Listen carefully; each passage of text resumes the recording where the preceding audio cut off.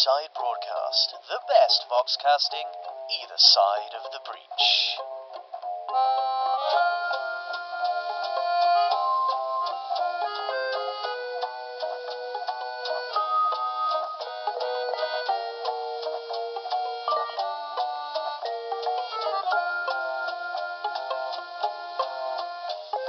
Everybody, gather round, grab a pew. Unless you're chained up in a guild jail, in which case, stay exactly where you are, like you had a choice. Tell me, does your nose ever get itchy when you're locked in chains? That must be maddening. Death by pure itching. Anyway, forgive me, listeners, for going off topic. Methods of breaking a person are a hobby of mine. From the Guild Enclave to Innocence, from the Bayou Wetlands to every secretive necromancer's hideout. Yes, we know where you are. Just let us in. Go on. It'll be fun. We'll rat you out after the show is finished. You get to listen, and you get a head start on running. Aren't we fair? This is Tales of Malifaux from the Breachside Broadcast. Amongst the dull moaning of everything else on the Ethervox, we are the commanding voice of broadcasting. Soothing, utterly terrifying, and working towards one day bending you all to our will. I am your announcer, and friends, I have not been feeling well as of late. When I wake up, I see strands of silver and purple banding across my field of vision. Headaches that feel like I've had a rough night in Slaveridge. And my voice, sometimes it doesn't come out at all. Other times, it feels like several voices are crowding around in my throat trying to get free and have their say. It's only happened recently, and I'm sure it won't have an impact on the programming, but has anyone else been having this? Answers on a postcard or somehow slipped into my past, so I am already aware of the answer.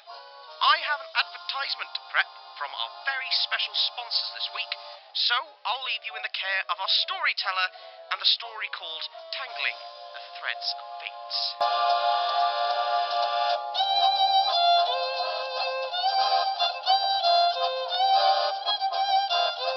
Tangling the Threads of Fate.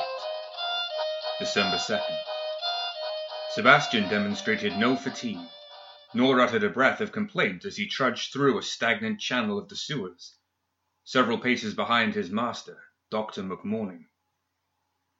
The channel was narrow and fairly shallow, intended as one of the 1,000 such drainage channels that fed excess water and the filth of the denizens of the vast city above them out of sight, and smell, of course, to be taken away to some unknown place beyond Malifaux's boundaries. In many places within the intricate waste removal system, those tributary channels all met, forming one great river of waste that coursed with the flow of any above-ground river, sometimes even dropping in successive steps of elevation, creating raging rapids. Here, though, the width was no greater than several long strides for a man such as McMorning, and a few more for the short-legged shuffling of Sebastian. The muck here did not move, locked, no doubt, by some blockage of filth further down its course. Although Sebastian uttered no complaint of the heavy burden McMorning had strapped to his back, the quickly packaged remains of the abomination and death marshal, in addition to numerous tools and scientific apparatus strapped randomly about his portly body, they did slow him down. As McMorning stepped around the vertical pipe that marked the last turn in the subterranean trek to their hidden lab, Sebastian was plunged into darkness. The illumination of McMorning's dented old brakeman's lantern cast a ruddy glow upon the oxidized patina around the thick bolts and joints of the pipe, but could not bend around the corner to help Sebastian see his way. He tripped and nearly fell, creating quite a commotion as he struck the wall and his various tools clattered about his belly and waist. McMorning's head emerged from around the drainage pipe, and he lifted the lantern to examine what had befallen his assistant. Sebastian merely smiled, the soft rosy cheeks like apples on either side of his bulbous nose. McMorning chastised him, saying, "Do be careful with my equipment." Sebastian continued to smile rather vacantly, wiping the sweat from his brow and fleshy upper lip with the back of his sleeve. And keep up. We haven't all day to linger in the sewers. Soon McMorning was at the top of the iron ladder, cursing at Sebastian 12 feet below for not shining the lantern so that he could see the trick lock properly. To his credit, Sebastian did move the lantern as instructed, but McMorning seemed to always follow with a shift of his own torso, blocking the light shining from below. Finally, with a metal upon metal clang, the round portal swung open, and McMorning scampered out of the sewers and into the relative comfort of his apartments above. Sebastian licked his lips, and began the arduous labor of climbing the iron rungs, one hand still holding the antique brakeman's lantern, 2 corpse remains strapped to his back, and the various equipment lashed about his robust form, catching against each bar as he climbed. Eventually, panting and sweating rather profusely, he emerged to see McMorning playing with the 3 large dogs he had reanimated to guard the building in his lengthy absences.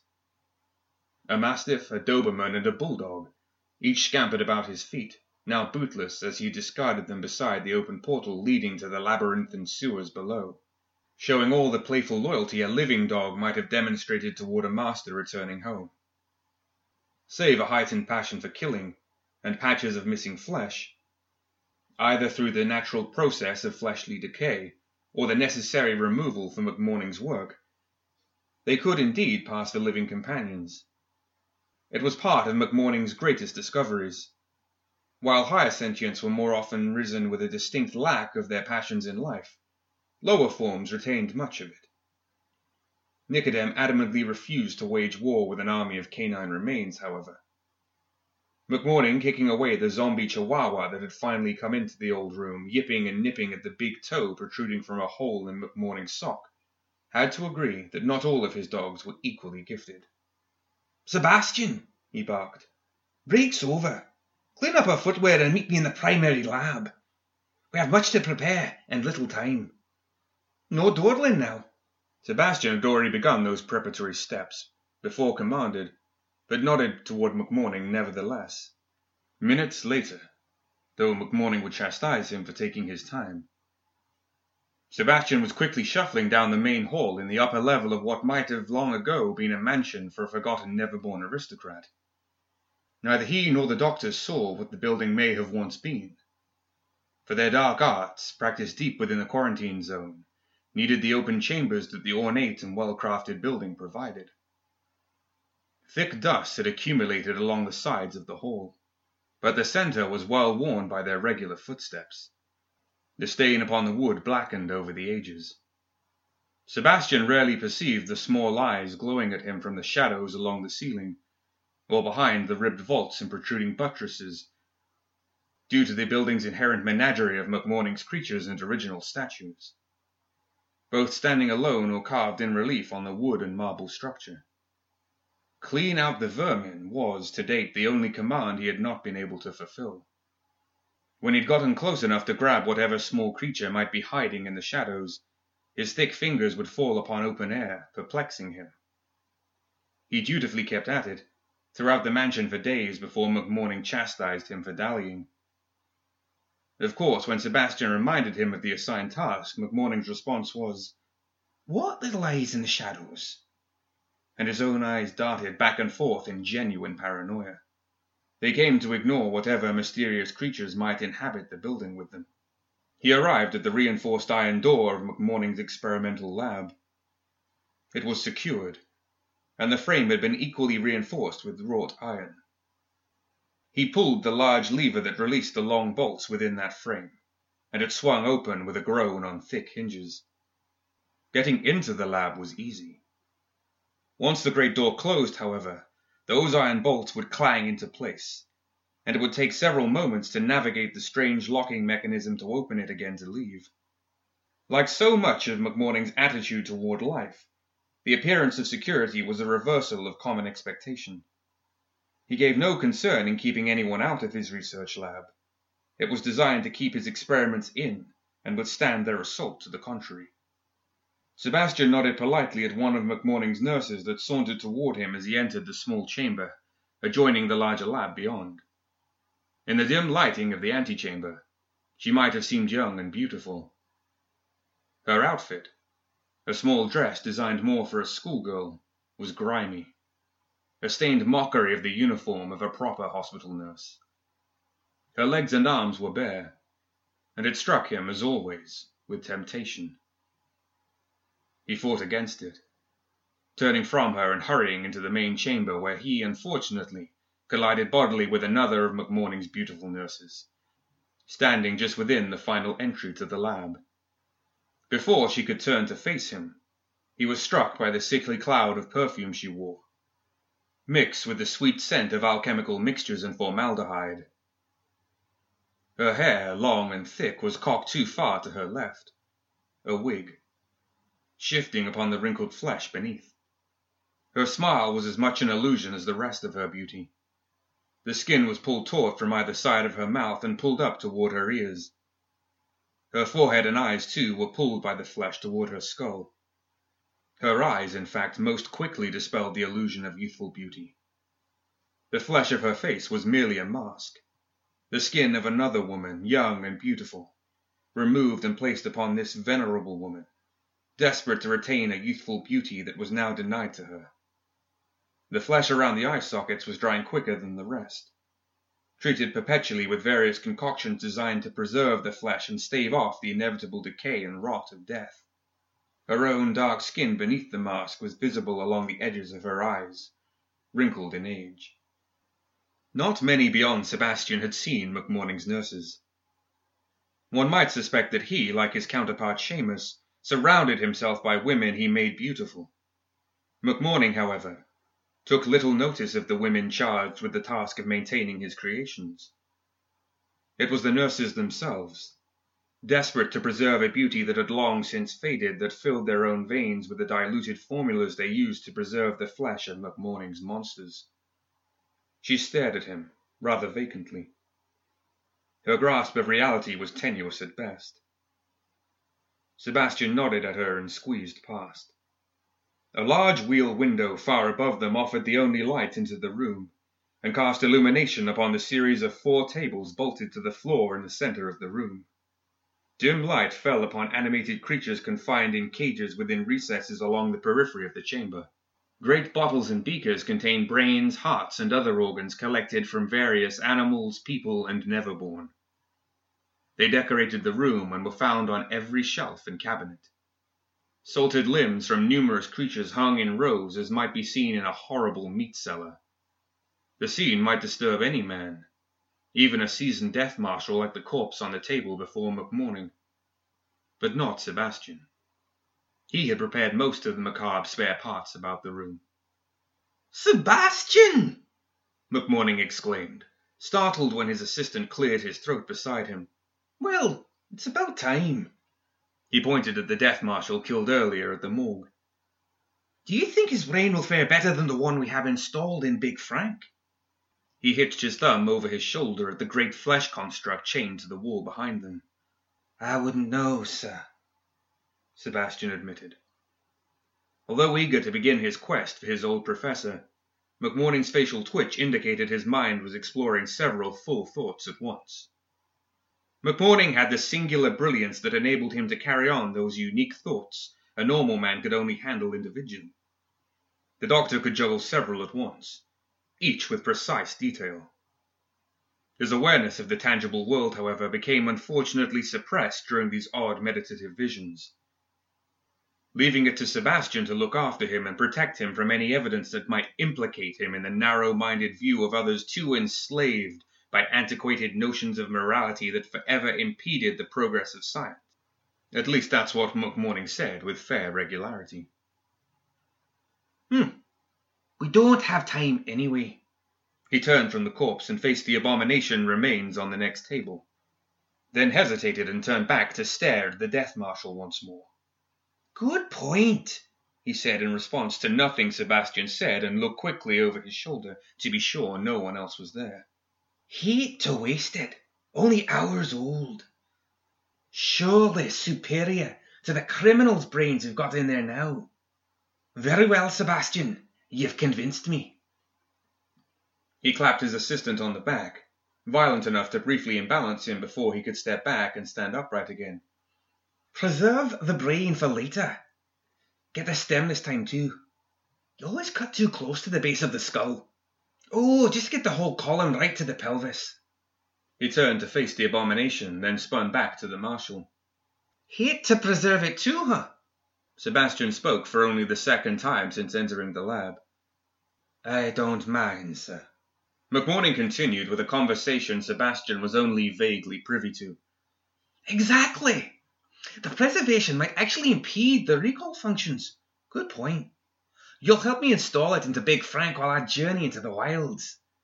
He smiled broadly, wringing his hands, though his plan had him doing two things at once. Sebastian understood.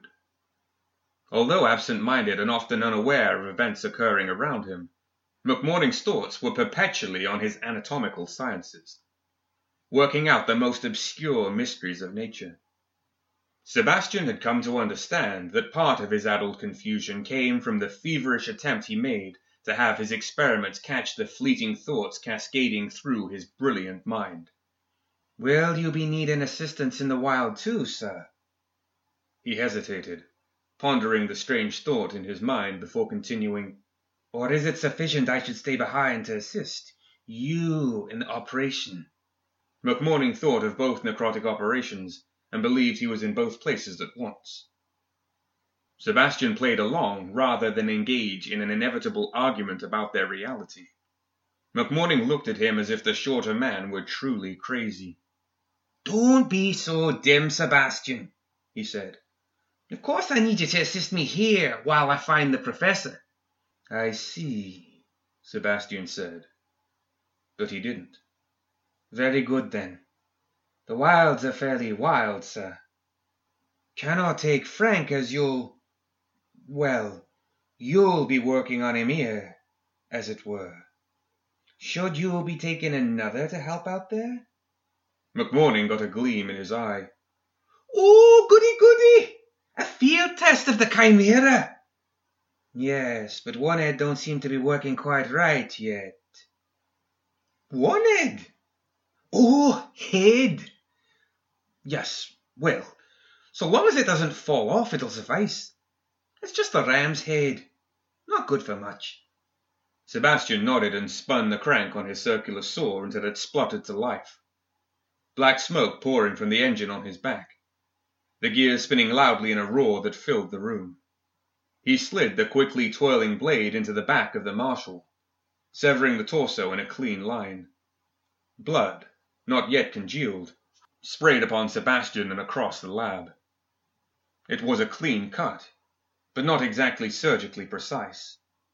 McMorning took no further notice of the operation, however, preparing the abomination for travel once more, and he carried it to the three-headed necromantic creation confined in the bowels of the lab, sure that he was also recreating Big Frank all the while. The wilderness north of the bayou now cracked with a jagged scar that stretched far beyond the surveyor's expeditions, teemed with dangers both natural and strange. Those unexplainable dangers that sought to play upon his fears and anxiety were met with the strange and twisted mind of McMorning, lost partially in a strange dementia already, for he had done heinous deeds, and had contemplated far more. Enough that his grasp of reality was already stretched thin. In dealing with natural threats, McMorning and the great Chimera, a necromantic monstrosity never imagined before, handled with relative ease. The creature's massive body was once a saber-toothed Cerberus, created by arcane magics unfathomable to McMorning. But the massive body had been further enhanced, augmented by his own perverse experimentation. Seeking to outdo its original design, McMorning had replaced the three heads of the beast, offering it new abilities to make it superior to the stock beast upon which it was based. One head, for example, now demonstrated his greatest mastery of anatomical science and necromantic art. For a towering razor-spine rattler's head rose at its center, a perfect merging of reptilian and mammalian biology. To its left was the head of a rare northern ram, a beast found only at the highest point of the northern mountains.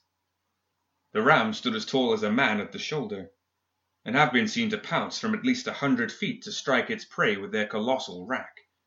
breaking the skull or spine before the victim knew it was even being stalked. Like many species native to Malifaux, the northern rams were voracious carnivores. Unfortunately, despite the grand effort and expense McMorning put into the capture of the creature, the bounty hunters managed to bring him only a hornless runt, seemingly abandoned by its pack, and not quite as clever as they were rumored to be. McMorning had still made use of it, though it had a tendency to look at the surrounding landscape while the other two heads fought with the bestial ferocity they were known for in life. It also had the strange urge to bleat incessantly, but only when McMorning tried to sleep or ordered it silent to avoid detection. Its third head was the original saber-tooth that had been removed so a different creature's head could be mounted in its place. Naturally, no more ferocious creature could be found, so he put the original back on. He didn't realize it, and wouldn't have likely thought it an important detail, but he used the saber-tooth's original left head, and mounted it on the right spinal branch, so the entire beast had a habit of jerking the wrong way at the last second of a charge, forcing the razor-spine head to snap over the other until it could turn appropriately. The ram head would simply look on confused. Despite these oddities and setbacks, it was still formidable, and most predators gave them a wide berth, no doubt perceiving something supernaturally strange about the great beast. So he walked, unimpeded and without fear, through the woodland whose canopy far above blocked out almost all light. Other than the grey darkness making his steps uncertain, there was sparse undergrowth to slow them. Although frigid, the previous day's snow was soft and light did not penetrate the wooded canopy to accumulate more than an inch. Like most of Marcus' prey, McMorning had no idea the muscular man traversed the thick branches above with the ease and quiet of a squirrel. Despite the bulk and various hunting trophies of bone or tooth that decorated his body on necklaces and lashed to armbands, or woven into the knotted dreadlocks of his hair, he maintained the pace of the grotesque monstrosity below him, stinking up his woodland territory for many miles around, and its resurrectionist creator was far worse, smelling of sweat, sewage, and acrid chemicals that had stained his skin too deeply to wash away. Marcus could smell them easily, even from his perch dozens of feet above.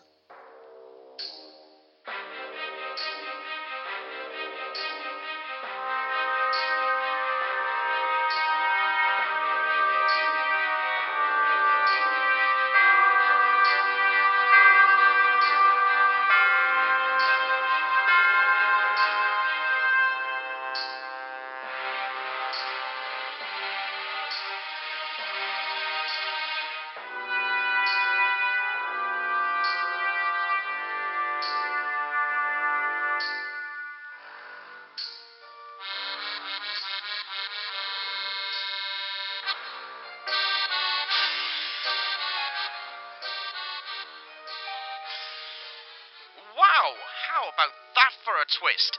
But that's not all, folks. Stay tuned. You won't believe what happens next when our story continues. But first, a message from our sponsors. A single idea can change the world. A single idea can change you. That is our philosophy here at the University of Transmortis, where we're looking to both transform the scientific in new, exciting ways and carry the academic journey of our students through into the hereafter. It's like our Chief of Staff, Professor Albus von Stuck, always says, learning is an after-lifelong journey. Situated in the sewers of Malifaux, conveniently situated near transport links such as trains or your own home, our university campuses make learning easy. Our students will make sure you arrive on time and stay as long as we need you to in order to get the most from your studies. Our challenging courses in Sinew, Steel and Visceria will push you beyond the limits of common decency and ethical boundaries. Safety of our students is one of our top priorities. Once you're here, we'll use the very tightest straps and sturdiest locks to make your learning as calm and as enriching as possible. And no need to worry about rival schools, oh no. Our hardy valedictorian will see them on their way. We know you'll never want to leave. Come to one of our open days, we'll be more than happy to demonstrate how we'll remove your internal organs and replace them with metalwork. The University of Transmortis. Become what we want you to be. I can hear the scratching sound of the iron zombies coming for you right now. Lucky people. Continuing on now with Tangling the Threads of Fate.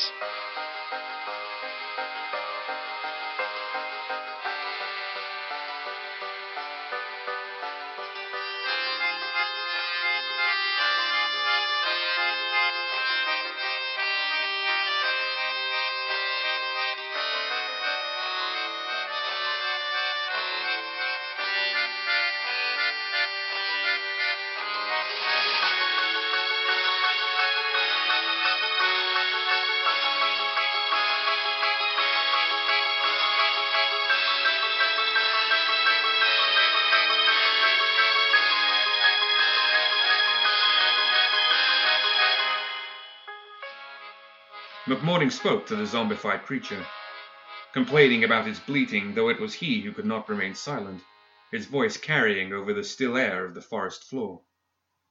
Marcus focused upon the power of the bear, his thick muscles swelling into dense knots, and he channeled the fast-firing muscles of the serpent, twisting each fiber in his body. The process took but a second, although it was painful, as his own anatomy bent into a new configuration of reshaped muscle and bone. He gnashed his teeth, suppressing the pain, although he couldn't help but growl gutturally with the unpleasant sensations and the rising anticipation of the hunt that was about to come to an end.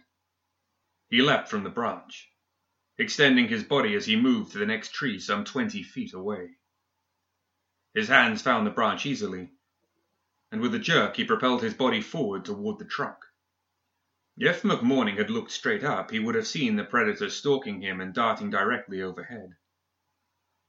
The saber-tooth's ears twitched, and the head did look up, but too late, and caught only the trailing blur of Marcus' legs as he disappeared again in the foliage. It ignored it. Marcus ran lithely, and with a sure-footed movement of a hair upon the twisted and knotty branch. He focused again upon the power of the serpent, and he dove from the branch, striking like an eagle from above. The hooked wooden staff upon his back was pulled from the leather strap that held it in place, and he felt the familiar twisting of the wood, dense and solid from his own arcane experimental perversion of the natural fibers, so that it was all but indestructible, although as light as a twig.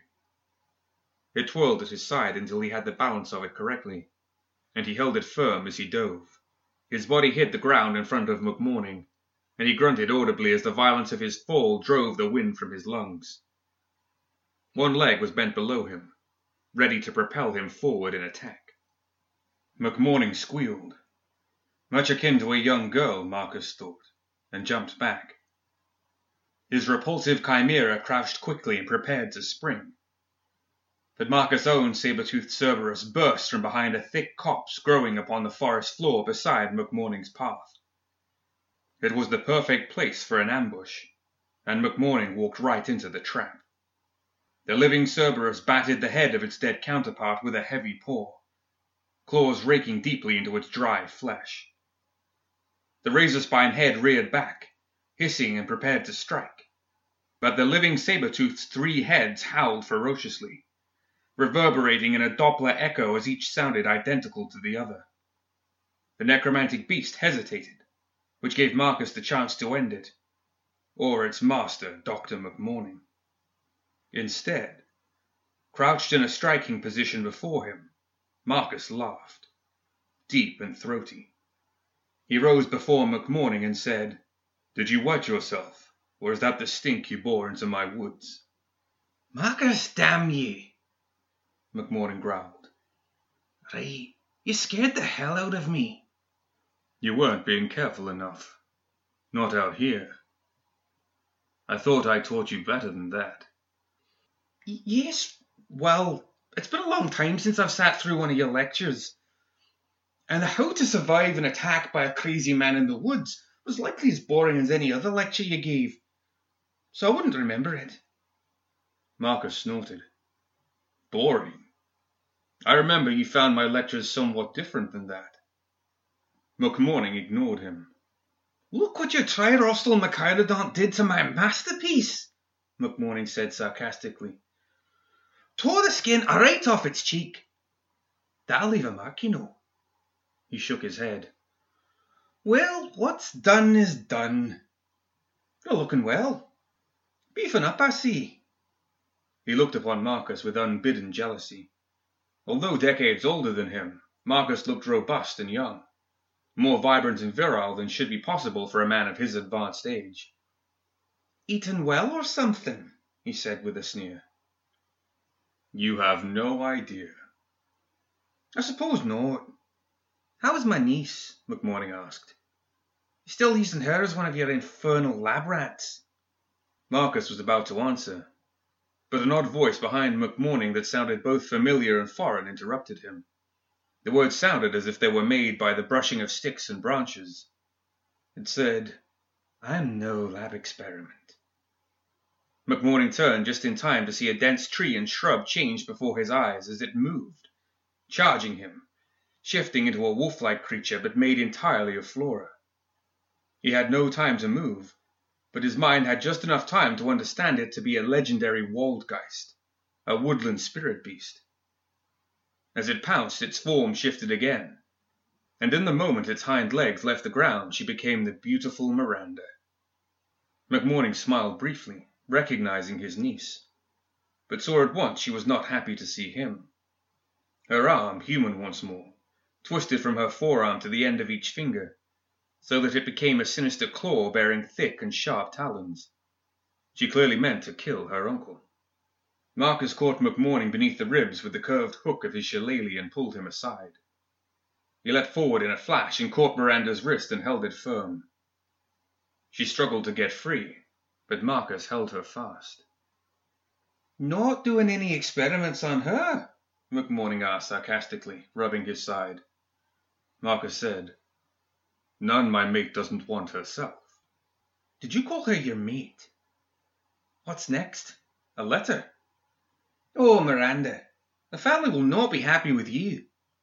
You know how they feel about our former professor, now living in exile. And he's old enough to be your grandfather.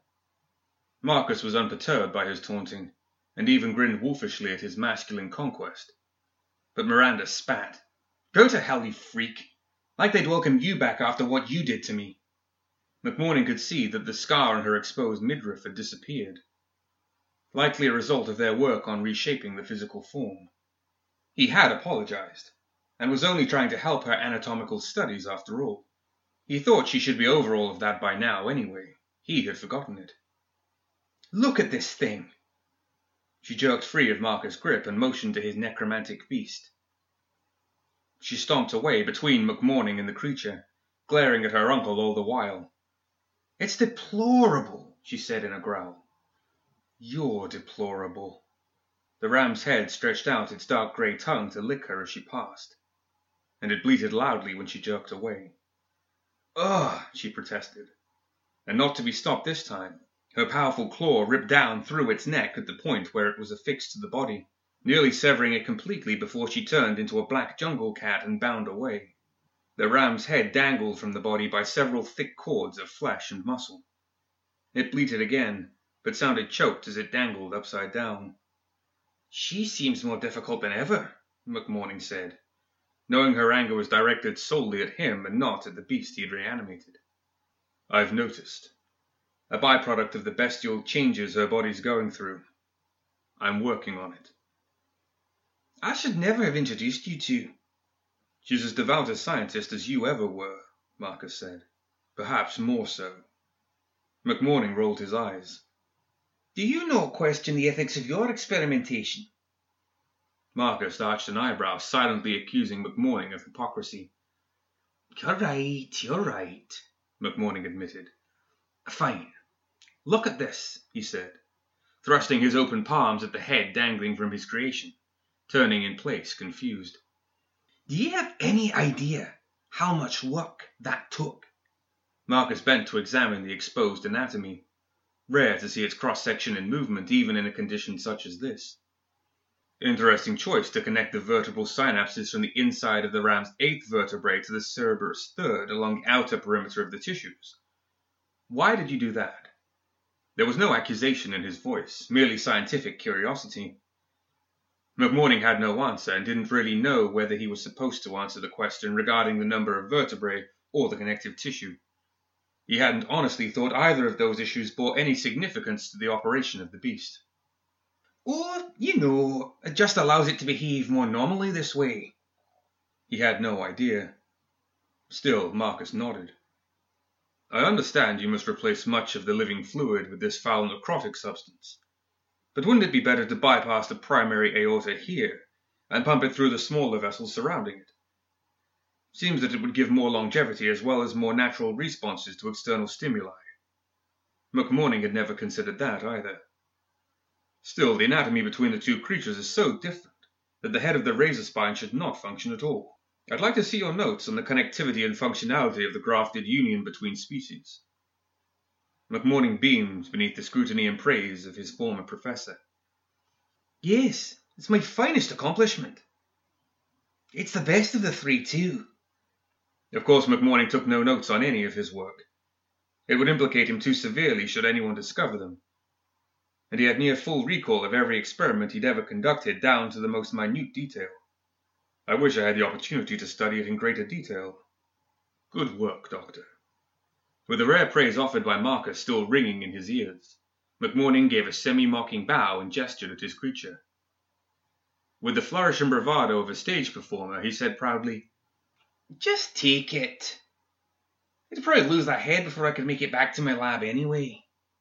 Marcus nodded, inspecting the two halves, genuinely confused and impressed by some of the connections McMorning had made. He shook his hand with a snap, and primal green flame erupted from within him to engulf it. He pressed the head against the base of the Cerberus body, and where the organs met, he pressed the flame. The beast shifted uncomfortably, but Marcus held it in place, his bare arms flexing against the powerful movement of the creature, remarkably unable to resist him. He shushed it with a warm and reassuring glance and continued to rub the flame in the severed wounds like a balm. Soon he was done and shook his hand again, and the flames grew brighter, so that McMorning had to shield his eyes from the brilliance. The head was firmly mounted again, and it bleated happily at Marcus. He pressed the flames against its forehead above the eyes, pushing hard against it so that it was pushed backward. Within moments, two horns pressed from its skull, growing before McMorning's disbelieving eyes until they curved around its ears and along its jaws. Thickening, too. Even as its entire head and neck grew, the muscles more defined and thick. Why'd you use such a sickly specimen? Marcus asked him as the fire dissipated. McMorning sighed, thinking of the months it took and the thousands of guild script to bag this one. He just shrugged. Marcus stared deeply into the eyes of the Cerberus head, and with a wave and deep-throated growl the beast understood his command, and it bounded off into the woods to await the will of its new master. It moved with the more natural gait of the feline it once was, which irritated McMorning further. Marcus took a deep breath and turned toward him. Why are you out here? He asked. McMorning said, Looking for you, for your lab. You found me, and you're in it. McMorning looked around. Of course this was his lab. Gone were the days of the meek professor lost behind a mound of books for hours on end. He now lived and breathed those experiments that sought to stifle the processes of disease and aging, perhaps to abolish them altogether. Judging by his appearance, he may have unlocked those secrets. I hate to ever have to admit it, but I have a problem that only you may be able to solve. He pointed toward the package containing the ancient abomination several yards away on the ground, where he'd inadvertently hurled it when Marcus fell in front of him. Marcus crouched above the canvas bag where it was discarded, and removed it to examine those remains the Ortegas had brought to McMorning months before. He explained his findings, that the strange humanoid was neither human nor neverborn. Marcus needed none of the research apparatus McMorning had brought, not even the magnifying glass. He just squinted and stared at the smallest thing, and seemed to understand it on a fundamental level. I agree, he said after a brief examination. I cannot tell what this poor creature might once have been. It does share many of the attributes of both species, which should not be possible. But then, look at you and me, he said, rubbing at the tough stubble on his face. Defying natural law is our bread and butter. He sighed and stood in a smooth movement. Go back to your lab. I'll send a messenger when I've discovered something. I can't. He explained how his crimes had caught up with him, and how the guild had more than a strong suspicion he was behind the missing bodies from the morgue. You play such a risky game hiding amongst the guild, doing their work for them so you can do yours right beneath their noses. You need to shift the blame, or cut your losses and run. I'm working on it. Of course I could hide out in the woods and conduct my little experiments. McMorning didn't know she was there, but Miranda had perched in the tree above them in the form of a large raptor, and quickly shifted back into her natural state, now much more in control than she had been minutes earlier. The girl Karis asked us to examine, she said ambiguously. What girl? Marcus frowned. I don't want to get involved, he said up to Miranda, lounging against the trunk of the tree. You already are. They came to us because of her ability, to heal in minutes rather than days. McMorning nodded, impressed, and considered the changes to various glands and organs that might allow it, his mind working thrillingly to figure out the biological processes. How does she do that? We do not know. I haven't studied her. Miranda said, But you want to. And it might kill her. Or if her ability's strong enough, she may live through the vivisection, and then you'll have to kill her, or she'll rat you out to the guild. Make her look like the doctor's body thief, and then have your way with her. Besides, you cannot ignore Ramos. He's given you this girl as a gift. It may provide answers to the last of your questions. But is it a gift? Or a test of my loyalty? It's been a long time since he and I taught together at Vienna. He needs me more than I need him. Miranda didn't agree. We need him more than you care to admit. Consider his funding. This girl he wants you to examine. You owe him more than you're admitting. Marcus considered her words. Yes, always in his debt. How do you know he does not simply want her as another warrior in his crusade? Miranda laughed. He wants you beside him much more than some girl with an overactive glandular problem. Marcus nodded reluctantly. He sought escape from the people of civilization, and the further he went to escape, the harder they worked to bring him back in. He sighed. Turning back to McMorning, he said, So you cannot go back to the city until we clear your name. You cannot survive out here for more than a day, and... McMorning cut him off. I've been out here for 2 days already. I've been following you since you entered the wood at Rook's Trail. Otherwise you'd have been dead. McMorning nodded. That was where he entered the woods. Marcus continued. And I doubt you'll be able to keep up with us. Where are you going? Down into the pit. I need to see where these things are coming from. We're getting the girl first, Miranda said matter-of-factly. Marcus scowled at her. Field test.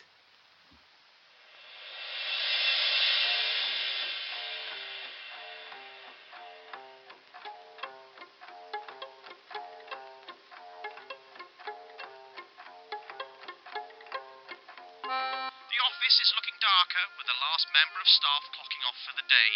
The prowling creatures that live in the office at night are starting to stir.